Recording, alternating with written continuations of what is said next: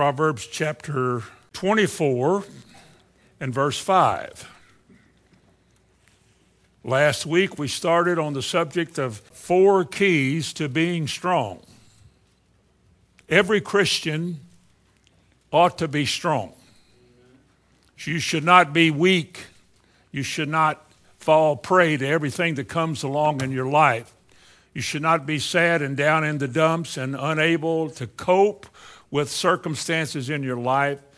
You should be strong in the Lord because God has given us in His Word everything we need to be strong. But here's something about being strong in Proverbs 24:5. We read it last week, and it has to do with how wise you are as well as what you know. Proverbs 24 and verse 5. A wise man is strong. Yea, a man of knowledge increaseth strength. So there is an advantage to us in learning things, coming together to hear what is being said, and so we can gather in more knowledge about what the Lord has said, and hopefully He increases our learning and shows us more things, and we become better, not only more knowledgeable, but better equipped to live the way we're supposed to live. Now, a man that lives like that, a man who sees his need for the Word and to find it and to hear it and to apply it to his life or her life, the Bible says is wise. Just like in the end of the Sermon on the Mount, Jesus said a wise man is a man who builds his house on a rock because he knows there's going to be trouble and pressure come against his house. And in preparation for that trouble he knows is coming, he finds the right foundation so that his house will be strong. And he equates that to whoever hears Jesus' word and does it. That's what that whole thing is about. He that heareth my words and doeth them. Well, you can't do the Word of God unless you go find it. If you don't know what the Bible says, all you can do is join church and be a member and all of that and have ideas. But what God wants you to do is to know what He says and then be willing to do that. Now, the Bible says this is what a wise man does, and I hope we have a lot of wisdom in this room tonight, and I hope that wisdom stays with us through our life and is passed on to our children. You see, we said last week, you don't have to turn to this because you're so familiar with it. In Ephesians 6:10, it says that we are to be strong in the Lord and the power of His might. Now, that's where our strength is. Again, when you go back to the Word, the only thing that God said He would watch over to perform was His Word. And His Word has been displayed in history and in time as a creative, mighty power of God. And it's amazing that God would give us of His Word, that we can hide that Word in our heart so that we can do everything that He calls us to do by the power of this Word. What a blessing that has to be. Because there was a time in all of our lives we didn't care anything about that. This is just stories that people told in church. We didn't really get anything out of it. We didn't even like really going to church, and we dreaded the length of it, and we sat there and did that, and we didn't learn anything, and we were never wise. We lived foolish lives. Then when God saved us, He began to show us how weak our lives had been, how easily overcome we had been in so many things. And as the Word again came into our lives, He said, as you know the truth will make you free. It's all about knowing something. We started last week on this subject about 4 keys to being strong, 4 different things. The first one I mentioned, I won't spend a lot of time on it, was that we can be strong because, 1, we can know God. I don't know how many people would make that a point on the subject of being strong, but how could you be strong if you didn't know the Lord? It's Paul who wrote in 2 Timothy chapter 1 and verse 12, Paul says, I know whom I have believed. We've always quoted, I know in whom I have believed, but the Bible says, I know whom I have believed. And this knowledge that I have, this personal knowledge I have of God, not only has secured me in my trust of Him, because faith comes from this relationship, but I have come to the place where knowing Him just makes me free. Paul said, I know whom I have believed. And he said, the only thing I really want in life, in Philippians 3, I just want to know him. It's just the idea that God has been willing to come down to my level and walk into my life in a way that I can comprehend him. And there's no other way I could do this. God has become who he is in his life. He began to see God as he was. And the effect of that concerning your strength is like Daniel 11:32. He says, they that do know their God, not know about him, that's good, but a lot of people know about God and memorize vast sections of Scripture, but their life isn't marked by strength or overcoming trouble. They just have learned a lot. But the kind of knowledge that we're talking about here in knowing God is the kind of knowledge that affects your life. A knowledge that exercises influence upon you. It determines how you live and the choices you make. You find that you're compelled in circumstances to want to know what God says about this, and then that's what you want to do. Like I said about Paul, God began to reveal himself to him, and it was such a thing that he said, I just want to know that. My years are limited. I don't have a lot of them left. But even as much, you might say, as he had learned and all he had written and travels that he had made, he said, I just want to know him.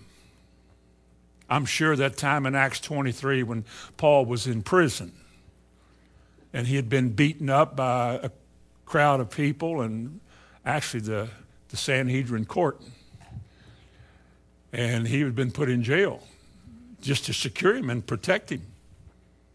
And I'm sure he was hurting all over, and his face was probably sore, and his body was bruised. And that night, the Bible said Jesus appeared to him. You know what I believe? I wasn't there, and you weren't either. I believe that the appearance of Jesus there took away all of his pain, all of his aggravation, all of his feelings about why am I. I think there he is. There's Jesus. And he didn't ask to get out of these chains. He didn't ask to be set free. In fact, Jesus said, you're going to Rome. And that's where you're probably going to die, and they're going to cut your head off, or whatever they're going to do to you. And just the fact that Jesus was there didn't matter what was coming, because his ability to overcome fears and tomorrow was the fact that he knew something that God had said. He knew the Lord, and that was a wonderful thing for man to know. In fact, knowledge is so important that what he said in John 17:3, he said, and this is eternal life, that they may know thee. And again, you think about the big picture about what that means. Eternal life is to know God in such a way that your life is determined by what you know about him. You live by what he says. And that's what eternal life is all about in this world, in this life. A second thing we mentioned last week was you are strong if you know that God is able. And a lot of people have read all the stories, and we've all heard of miracles and the walking on the water and the turning the water into wine. But there's this question in the back of religionist mind. Can he really do all those things he said? They can read the promises. They no doubt have read many times or heard others talk about or heard on the radio or read in a magazine or a neighbor or maybe a sermon. Heard about all these things that God has done in the Bible. All the miracles. All the wonderful experiences that these Old Testament saints had. And all the wonderful miracles that the New Testament saints had. And all the promises that God has made of what he can do. But the question a lot of people have, and if you don't get this, then you'll never be strong. Is he able to do what he said? Is he really able to do all the things that he said he would? Laying hands on the sick. What if the sick are in the last stages of some dreadful disease? Or their heart's about to quit pumping or whatever, and you mean to tell me you can lay hands on somebody like that and they shall recover? Then why don't they? Because a lot of people lay hands on them. That God can get you out of debt. How's come in a lot of people wind up filing bankruptcy? That God can fix a marriage when why does so many wind up in divorce? that God can heal anything, why do they die? It's because you see the question that lingers in Christians' minds when they hear the truth. And this limits you from being strong and probably keeps you from being strong because of this lingering question. Will God really do what he said? Remember the verse we read last week, Ephesians 3:20, now unto him that is able to do exceeding abundantly above all that you ask or think. Is he? Is he really able to do above all that I ask or think? Because some of the things that I could ask God for, I've never seen done with anybody. As far as the things I'm thinking, I'm seeing in my mind, I'm seeing people well and whole and put together, and yet realistically, they're not like that at all. Is he really able to do all of these things? Is he? See, your faith will never be where it needs to be unless you really believe he is. Is he able? Now, he said he would. Will he? Remember 2 Corinthians 9:8? For God is able. Now, here's what he can do. He said he could. Is able to make all grace abound towards you, so that you always, not sometimes, but you always, having all sufficiency in all things, may abound to every good work. Is that possible? Amen. Then why don't we see more of it? We can read it, it's right there, it's clear and it's plain. And yet, it seems like, as we evaluate God in terms of the experiences of other people, we don't see much of it. But it's there. I mean, it says it right there.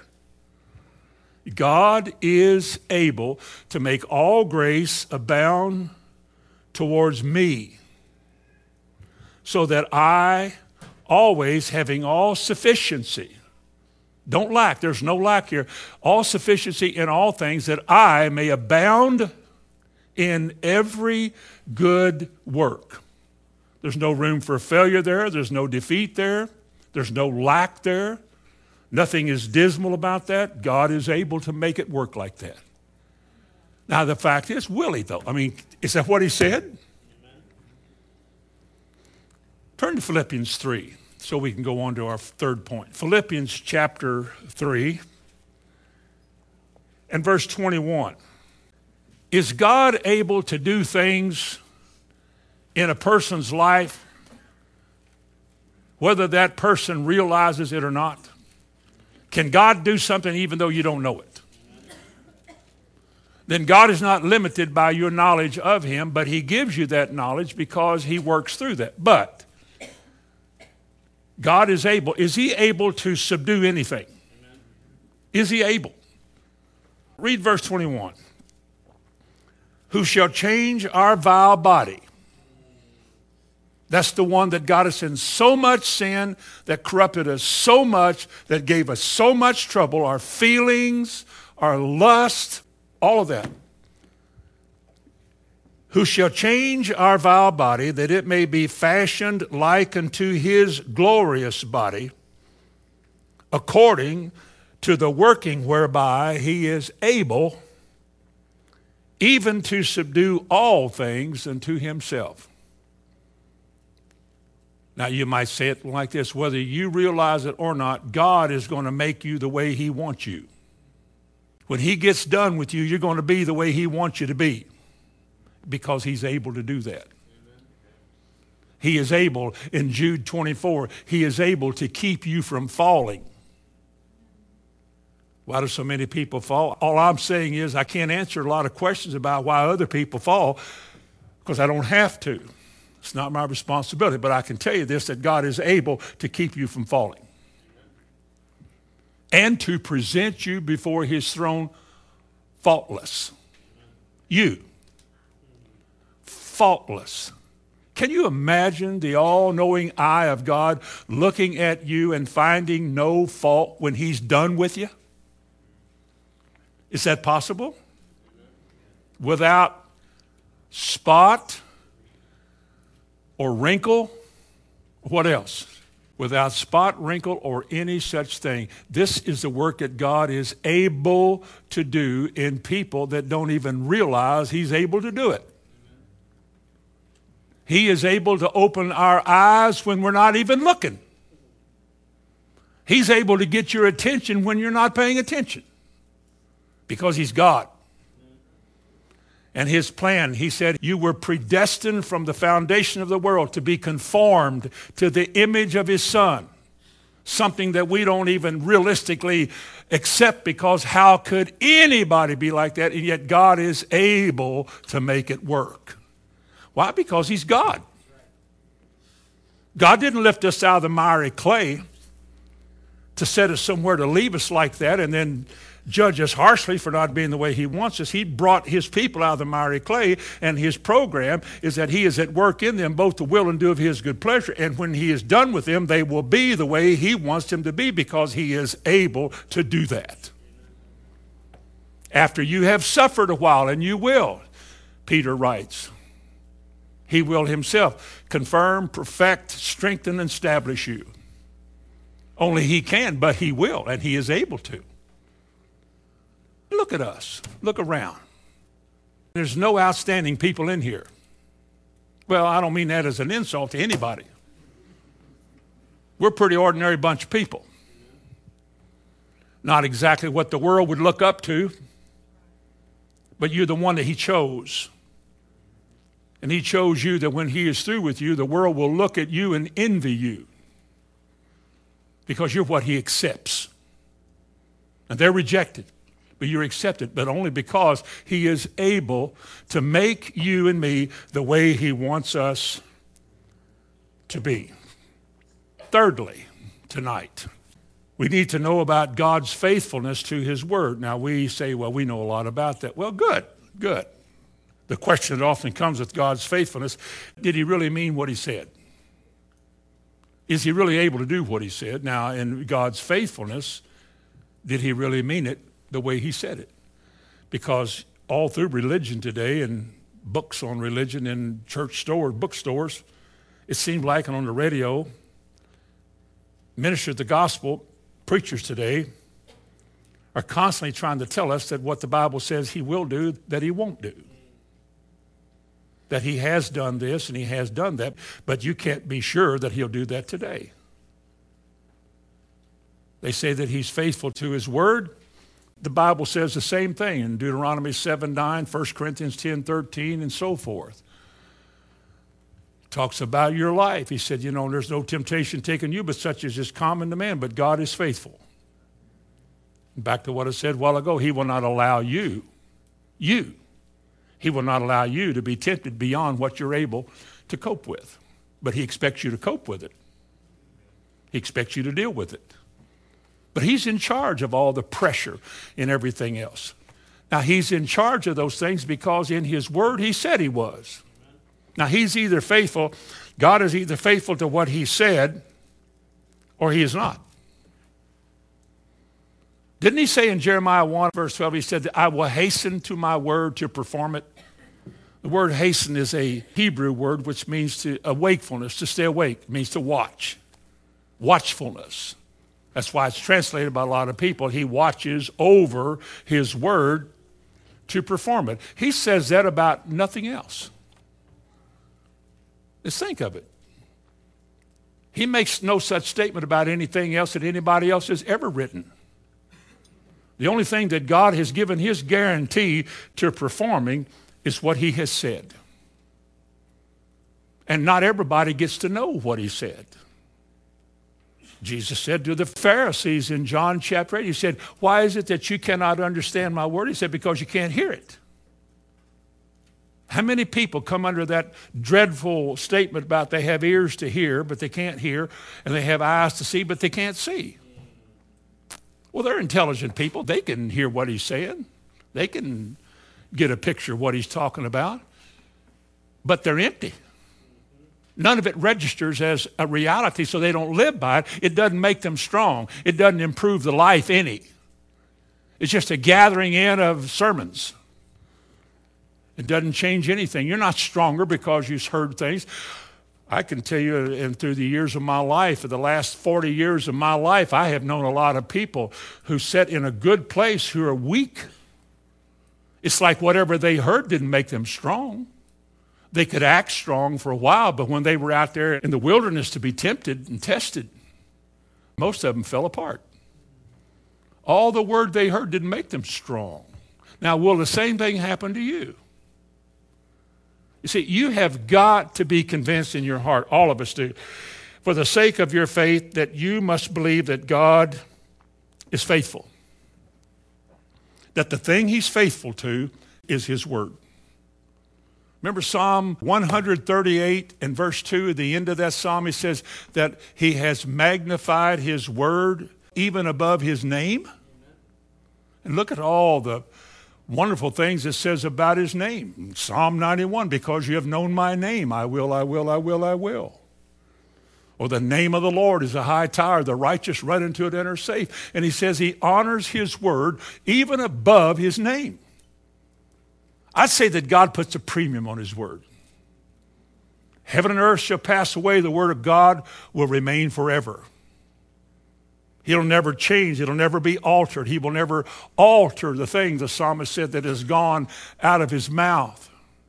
Or the words his lips have spoken will never change. They will be that way eternally. You can be sure tonight that what God said, he's faithful to it. He will never change his mind. He will not do it any other way than the way that he said that he would. Remember this verse? Let me just quote you some verses here. Numbers 23:19. God is not a man that he should lie, neither the son of man that he should repent or change his mind. If he said it, he will do it. If he spoke it, he will make it good. Why, pray tell me, to all the church world, why does a verse like that not have significant influence on our lives? God is not like us. We can't always keep our word. We have good intention, but you get into a traffic jam or something came up or you just couldn't do it. But never, never, never with God. If he said it, he'll do it. If he spoke it, he'll make it good. You know why? Because one of his wonderful attributes, one of the things the Bible magnifies about God, is that God is faithful. Nobody else can be faithful like God is faithful. But God is faithful. What he said, he will do. How good is it to know concerning security? Y'all believe in security? I hope you do. Because in John chapter 10, verse 27, Jesus said that concerning his sheep, no man shall take them out of his hand. All you have to make sure of is that you're one of his. He shows you how to be. Right there it is. But he said that neither shall any man pluck them out of my hand. Now, if that's true, and it has to be true because the Bible says it. That's right, the Bible says it. And if the Bible says it, and therefore it is true, it remains for me to ask the question, will God really do that? Can I be sure that he'll do that? Is he really able to do that? And if he is able, can I trust him? Is he faithful to what he said? In other words, I can't trust you, Lord, if you're not reliable and faithful yourself. I just can't have that connection. There'll always be this doubt in my mind. Well, I know he could, but I don't know why he doesn't, but he could. He may not be doing it, but he could. But the Lord is faithful, the Bible says. Listen at this verse. In 2 Thessalonians 3 and verse 3, but the Lord is faithful, who shall establish you and keep you from evil. You ought to pray that over your children. Unless it's too much trouble. Unless you have to sit down and read a while and pray a little bit about it, and that might take you away from something else. But think about that. God is faithful. The Lord is faithful, who shall establish you. Establish you means that he will make you steadfast and stable. You're not likely to be thrown off course like this because you've been secured by the Lord. Now, the Bible says God is faithful, who will do that. You know what you're established in? In the Word. You know how you knew what the Word says? God opened your eyes to see it. You know why God opened your eyes to see it? I don't either. But I know He does. And when He does, the effect of this is that we become stable and sure because we count Him to be faithful to do it. I can't release my faith unless I believe He's faithful. I've got to know in my heart, this is back to knowledge, I've got to know in my heart that God will do what He said. Take the promises, for example. Is it a real deal about the promises? Well, Hebrews chapter 10 and verse 23. He says, hold fast to your confession. Now, the King James Bible says faith. It's really the word hope there. Elpis. Faith is pistis. That word is E-L-P-I-S, elpis. But it's okay because faith is the very substance of what hope is. Hope is the expectation that you have in your heart because you believe something. If you don't believe something, you don't expect it. But if you believe something, you expect it. And the very substance of what you expect or hope is your faith. So faith comes and then hope comes. And he says, hold fast to your confession of hope, your expectation. Why? What's the reason we hold fast? What's the reason we won't let go of it?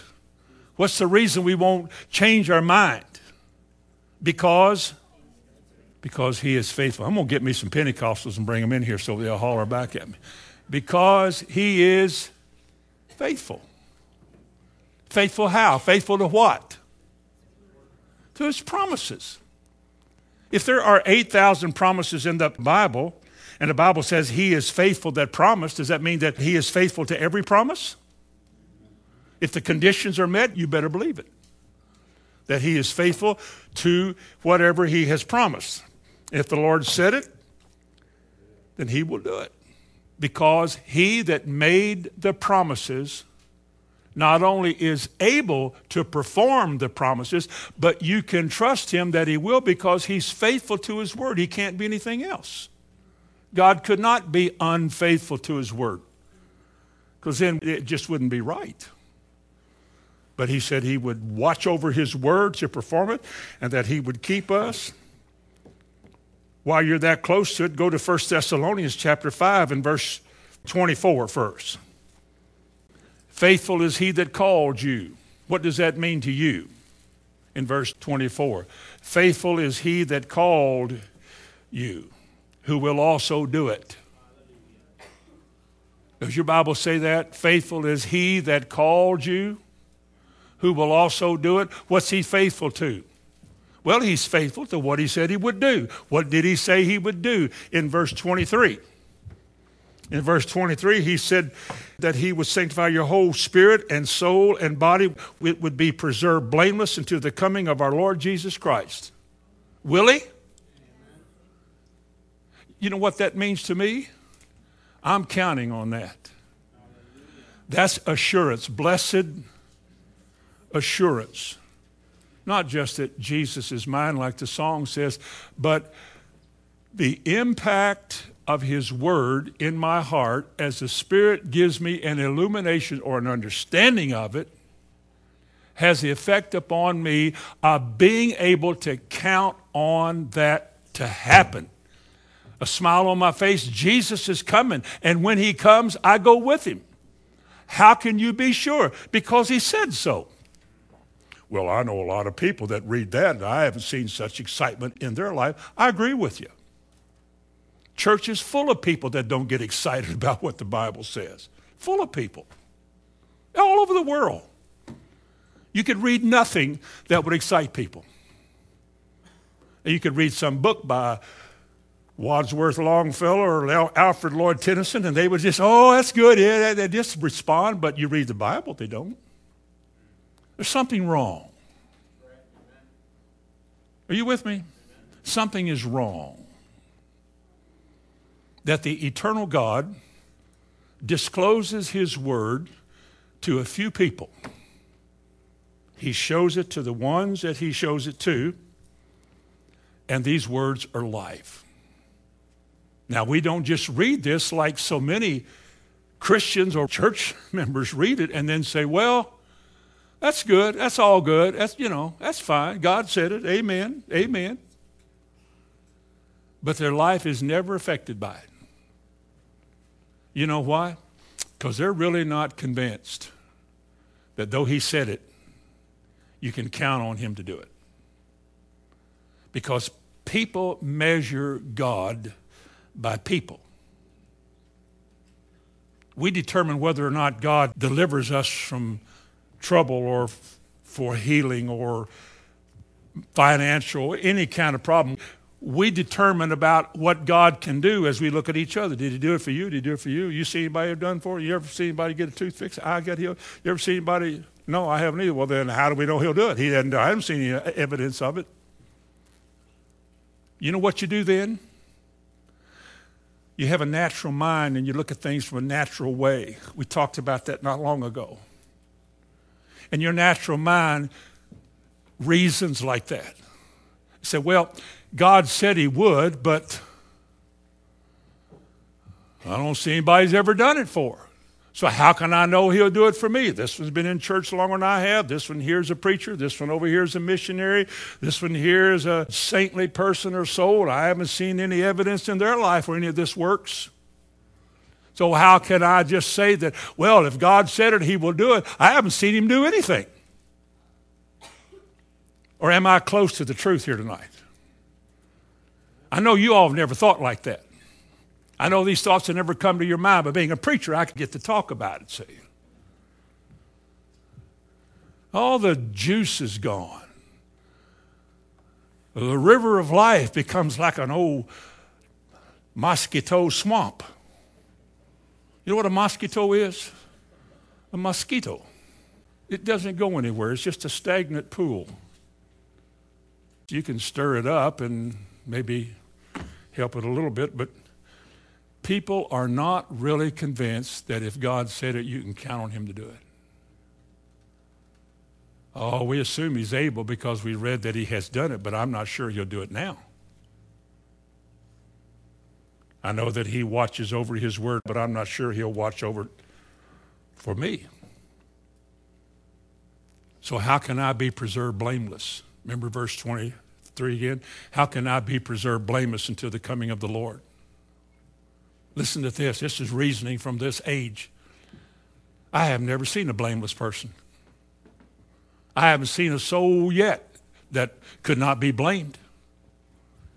How in the world is anybody going to stand faultless before God without spot, wrinkle, or any such thing, blameless, when I have never seen it yet in my life, if anybody? And so we rule out by our thinking, and boy, we can't get away from wrong thinking, but you start thinking like that, you start reasoning like that, and you'll have to hear God say in Isaiah 55, your thoughts are not my thoughts. And consequently, the way you live is not the way I want you to live. Your thinking's wrong, your life is wrong. You think wrong, you'll do wrong. You can't have faith when you're thinking wrong. You can't trust God if you're thinking wrong. When you start judging God by other people, or when you measure what God is able to do by what you see in other people, or you reject, for example, like a brother said one time, you reject divine healing because you read about these old saints that Spurgeon, Moody, and you take some of these men who impacted not too long ago, in a century or two ago, they impacted the whole world with what they said and what they wrote, and they died sick. They didn't get well. Now, surely, if God was going to heal somebody, wouldn't he have healed them? Unless you think you can earn your healing. If you have to go through all that to be healed, most of us don't have a chance. So they say, well, you can't be sure that he'll do it for you. He would have done it for them if he's going to do it for anybody. So your faith is not in what God said. Your faith is in faulty reasoning. We're not seeing the things the way God shows it to us. Therefore, the heart is sort of distancing itself from the Lord. Or as Bible calls it, we begin to harden the heart a little bit so that the Word of God doesn't just come in. You can't hide a word in your heart if you're not convinced it'll work for you. You can put it in your head and think about it, but it'll never become a part of your life until you're convinced that the one who said it will do it for you. And our rotten lives are being changed, and hopefully every week and every month we're becoming more the way we're supposed to be, but we're only doing it because God is able to do that, and he said he would. And he that started a good work is going to finish it, isn't he? Well, of course it is.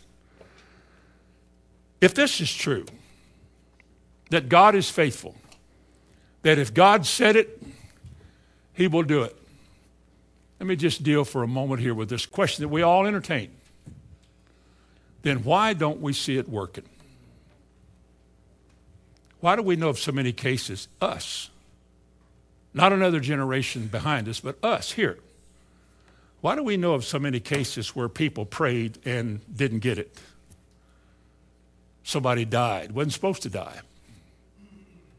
We fasted, prayed, laid hands on, anointed a cloth, did all the things that we can think of that God has shown us to do without results.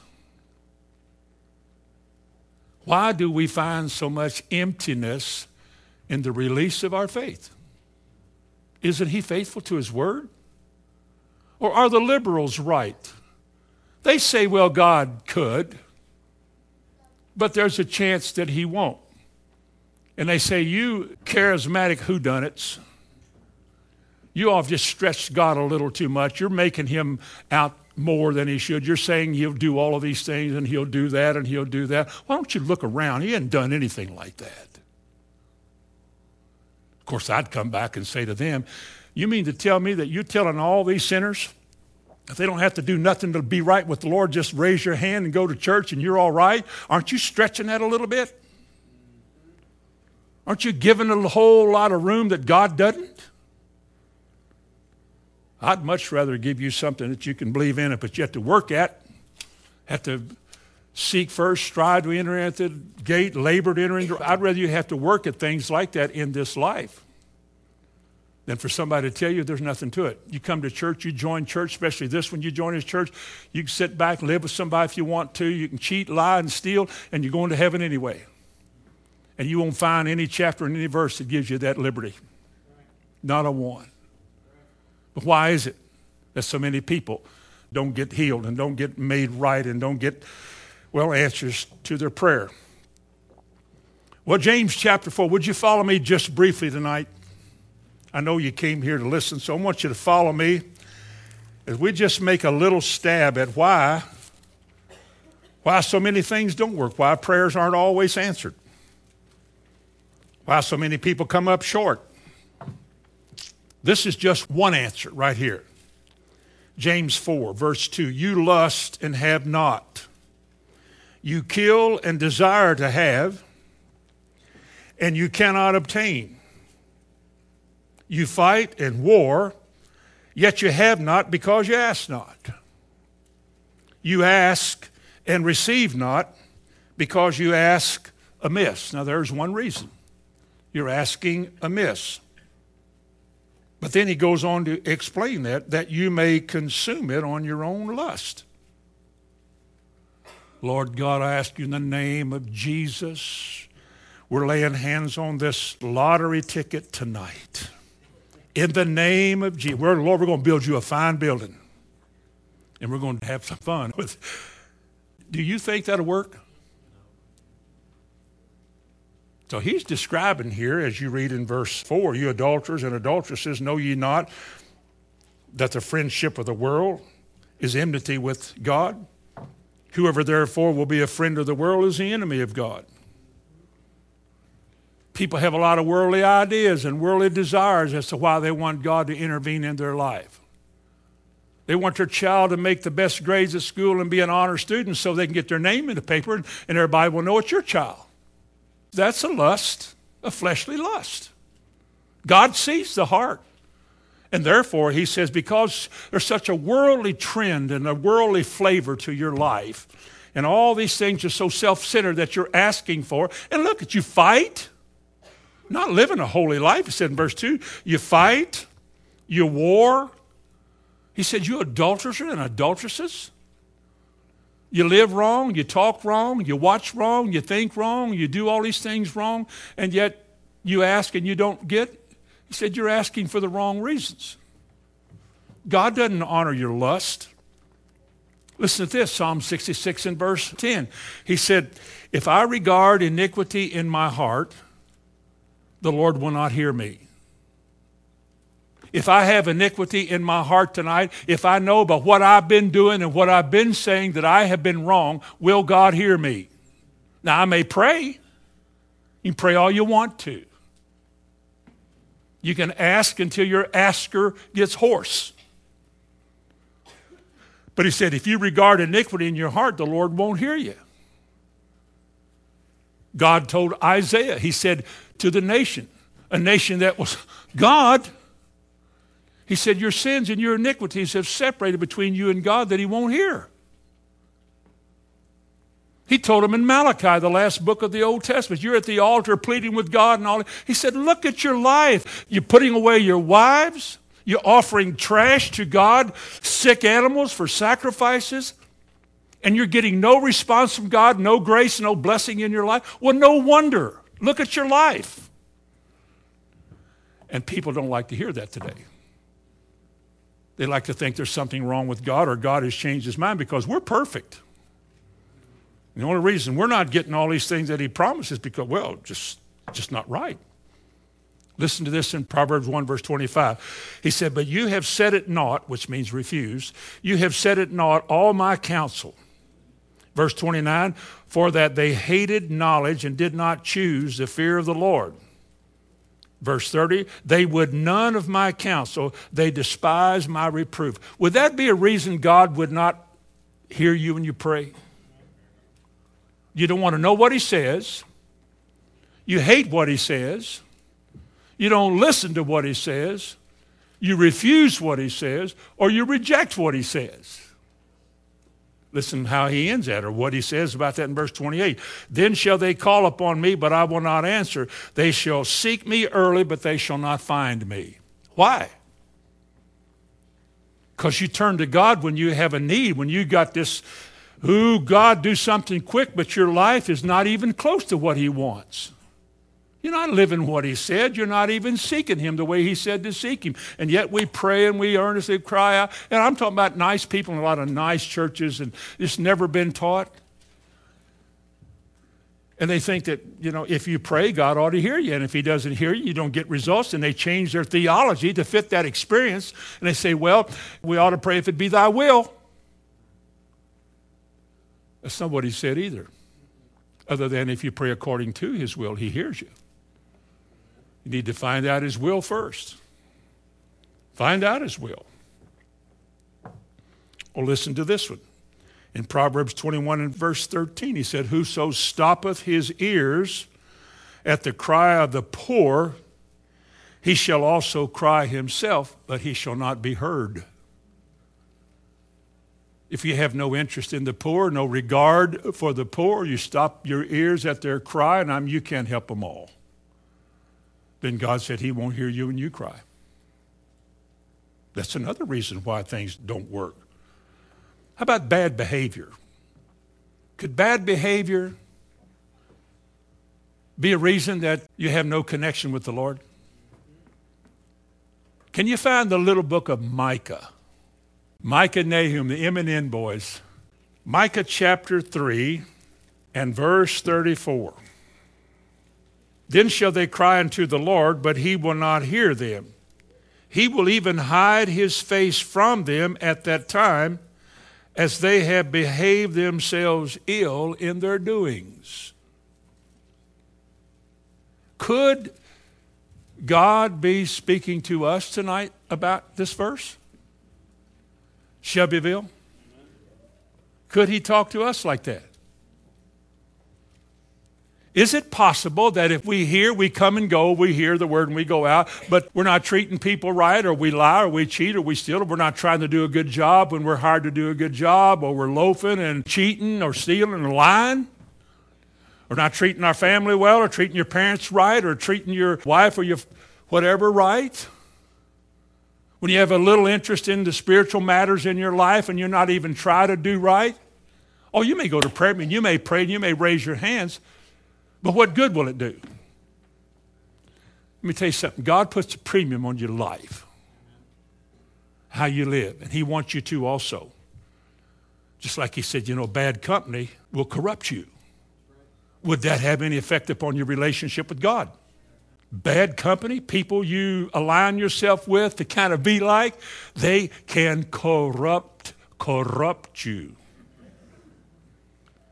They make you to where God has no connection with you. Did he not say, if I regard iniquity in my heart, the Lord won't hear me?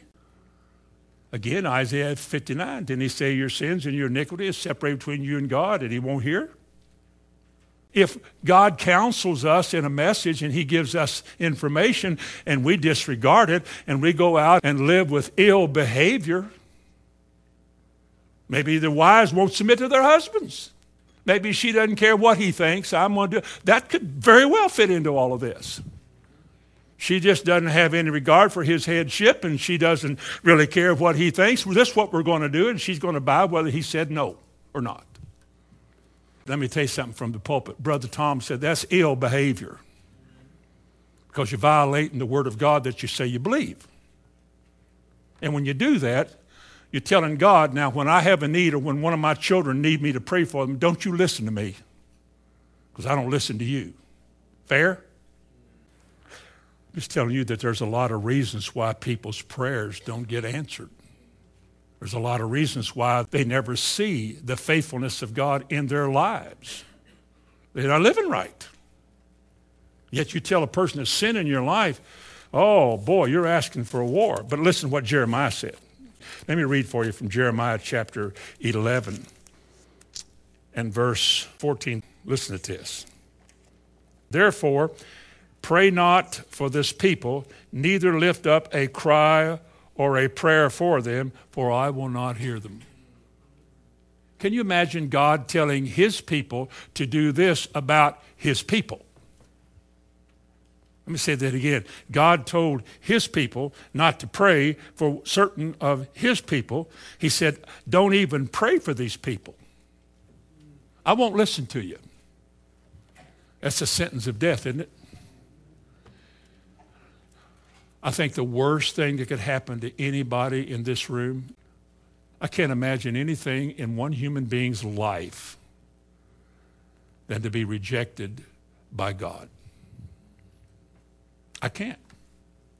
I just cannot imagine anything as bad as that. In fact, let me read it for you. In Romans chapter 1. What an awful thing to say. Romans chapter 1.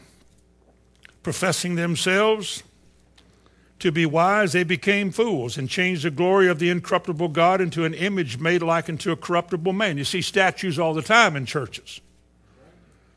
And to birds and four-footed beasts. Wherefore, notice this, wherefore God also gave them up to uncleanness through the lust of their own hearts, to dishonor their own bodies between themselves, who changed the truth of God into a lie and worshiped and served the creature more than the Creator, who is blessed forever. Amen. For this cause, second time, for this cause God gave them up unto vile affections, for even their women did change the natural use for that which is against nature.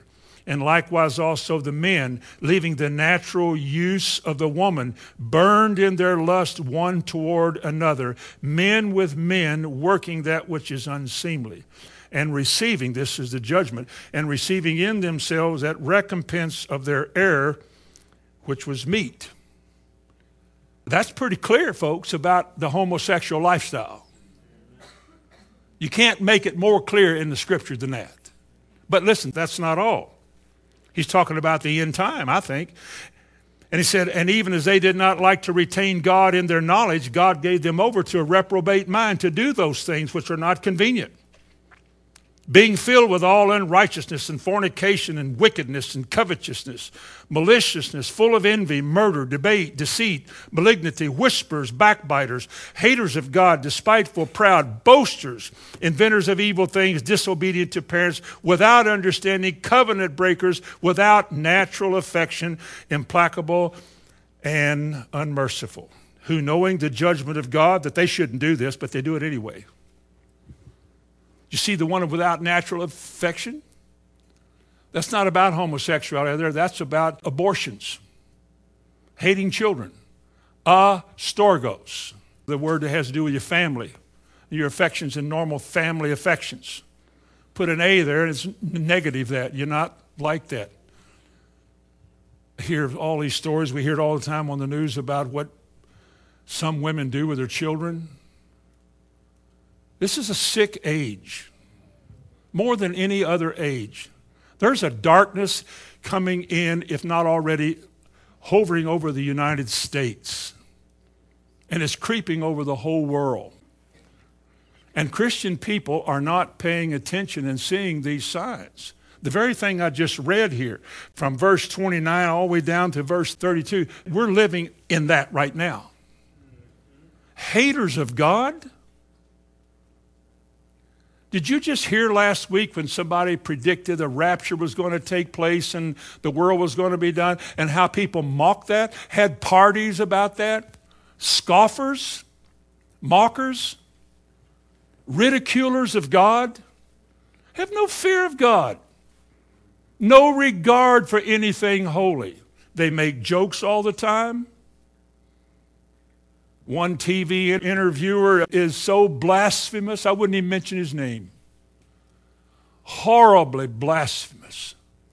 And everybody laughs when he talks like that because they would like to take religion out of the picture too. I mean, we're getting it out of the courtrooms, we're getting it out of the school, out of graduation services. We'd like to get religion, especially Christianity, out of everything because of guilt. The idea of God brings guilt. You can't escape it. Just like the people who never heard the gospel preached. God said they know. They look at what's out there. They know. Because God is able to make them know, isn't he? And yet they would not worship him as God. They made him a god.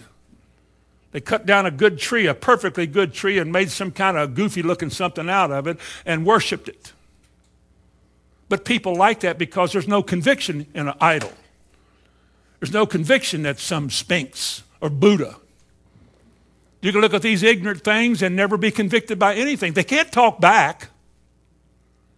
They can't remind you of your sinful state or how you're not obeying them, because you have this concept about what they are, what they're about, and you go pray to them. People go in churches all the time and bow before a cross that's got a dead Christ hanging on it. And they look up at him as though he can hear them. He's not even on a cross. It doesn't matter. They think he is. And there's Mary, the Virgin Mary, and they go pray to her. She was co-redeemer with Christ. He did his part and she did hers, but she has an equal amount of glory in it. The truth about that, don't even tell me. I don't want to know. You're living in a day in which people are making up their own gods. Idol worship has never gone anywhere. People still worship idols today. They do. They absolutely do. Why do you suppose it is that so many people have given up on the Lord? It's because what they've been hearing their whole life had no meaning in their life. It's what weak people, you're a weak people. Weak people go to church. They need all that stuff. We don't need that. We got the world and its systems. Finally, tonight, if you're going to be strong, you're going to have to know that God is willing. We know he's able. You got to believe he's faithful. But you got to believe he's willing. Because if you don't believe he's willing, you can't have faith. You can believe in God. Anybody can do that. The devil believes in God. But to have faith in God, you must be convinced in your heart. You got to be convinced that he is willing to do what he said. Let me ask you the question tonight. Is God willing to do what he said? Is he? Now, you know that he said it. You want him to be faithful to it, and you want him to be able to do it. If he said you want him to be able, but is he willing? If I knew the answer to this question, you might be appalled, or we might be embarrassed. How many people never pray about difficult matters in their life because they're just not convinced that it'll work? How many of you in this room have neglected a really serious attempt at prayer because you're really not fully convinced that he is really willing to do it? You know he said it, but you're not sure he will.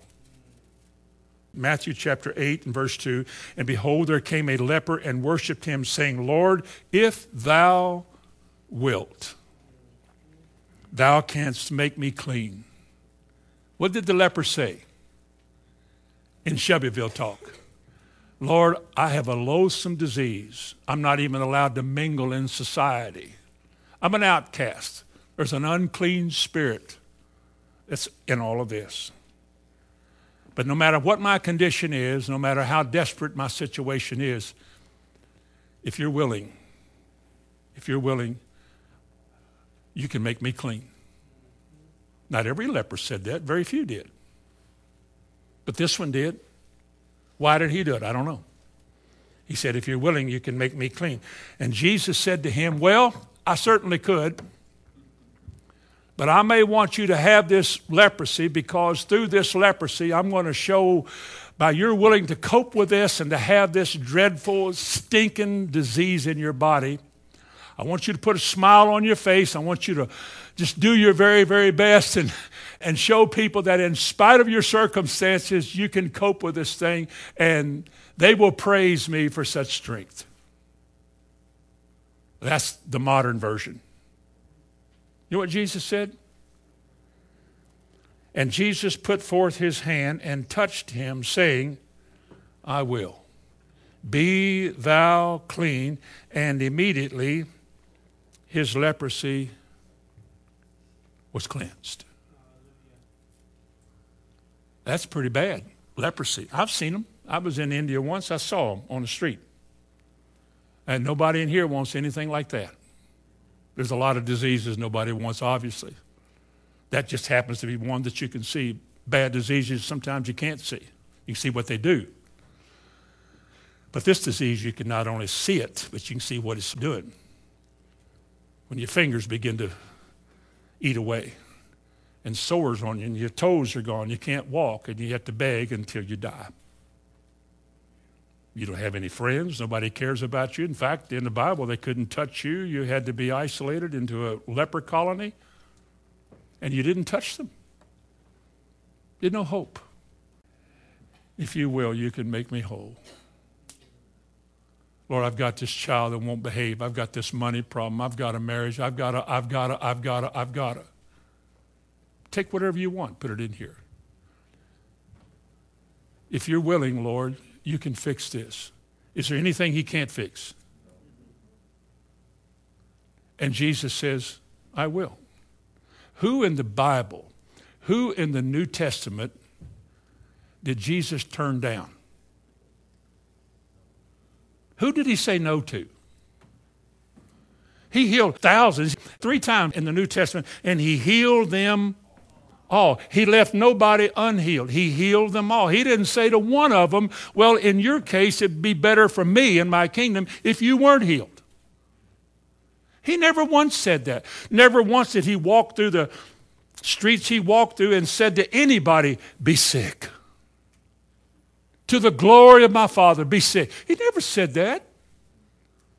He said, thy will be done on earth as it is in heaven. Are you going to be sick in heaven? Well, he said, thy will be done down here as it will be done up there. Let's be a good, useful bit of information to get your eyes open to and begin to work at that. By work, I mean understanding it and assimilating that and getting that down to where the light comes on and you see it. Just like Bonnie and I, years ago, we got home from a meeting and she said, we've been robbed. We've been sick our whole life, been used to being sick, didn't fight it, didn't come against it, never prayed against it. Everybody we knew, all the people we ever saw my whole life that ever got sick, just did the best that they could. Nobody ever believed that they're going to get better. I never heard anything ever taught me in Sunday school or in church or from any of my saintly, I don't know if I had any, ancestors. All I ever heard was like what you hear, is bad theology, where the people that preached got it wrong. They trained me to accept whatever came my way. And they taught us to say, well, God could if he wanted to. You ever heard that?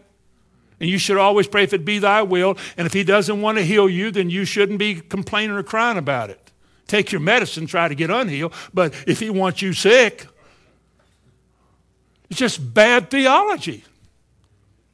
Our mind couldn't see a way out of this life. Like I've said so many, I was sick my whole life.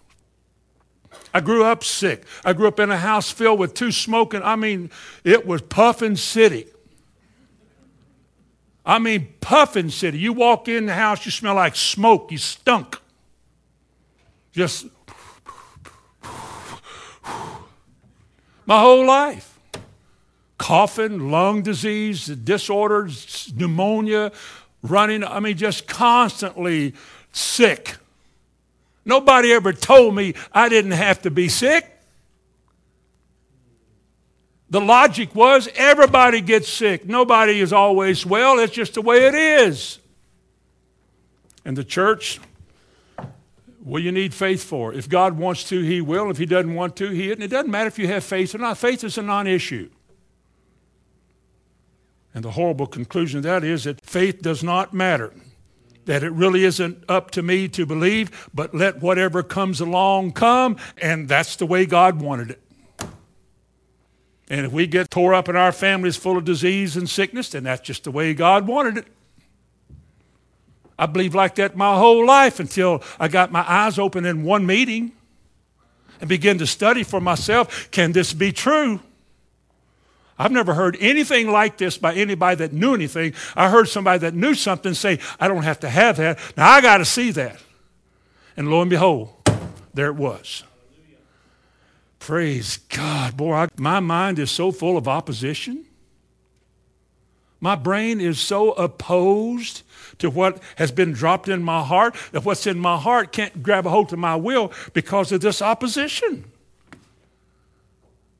How am I going to get free? Your mind has to be renewed so you can prove what the will of God is.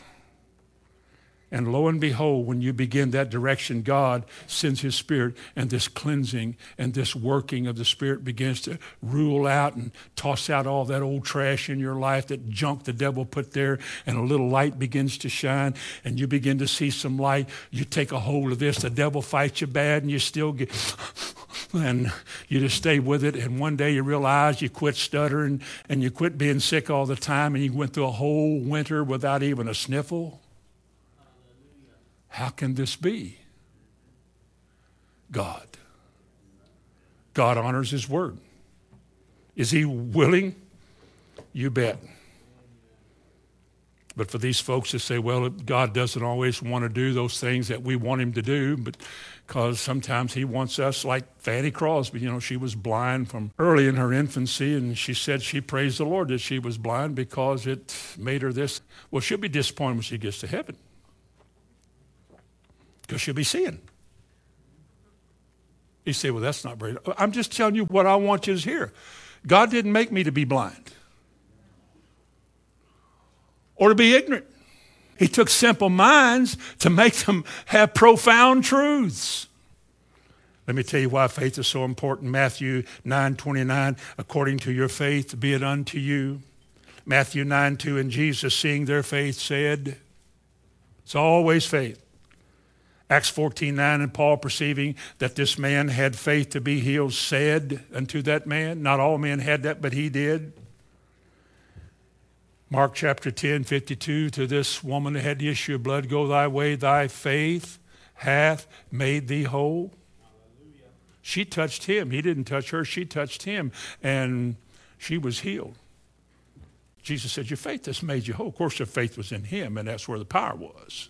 Folks, when you realize, if you're paying attention, when you realize that God brought us to him to change us from what we were into what he wants, from weaklings, uncertain and unsettled in life, to somebody who is confident and secure in what we believe, and that only he can do this, and he does it by the work of his Spirit with his word. You realize that God is willing to elevate you in this life to a level that other people can't get to. While you're still ordinary people, God makes a huge difference with you. And therefore, you should be ready always to give an answer to every man that asketh you a reason of the hope that is within you, because while the world is falling apart, we're not. While there's such fear and dread of what's about to, the world, we don't. You know why? Because we found a solution here. God said, no evil in your home, no evil shall befall you. No plague will come nigh your dwelling. He will give his angels charge concerning you, and they will keep you in all your ways. And people read that and fall apart anyway, but not everybody. Because that is what makes us free. You shall know the truth, and the truth shall make you free. Be strong in the Lord. Amen. Heavenly Father, in Jesus' name, bless this gathering tonight.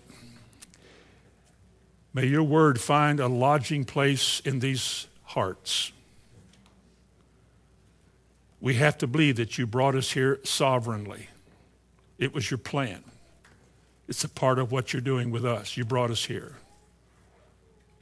I have to believe that what you're saying is what you've given us to hear tonight.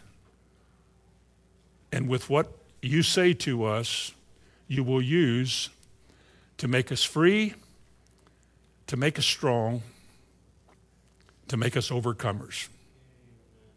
And for that, we give you thanks in Jesus' name.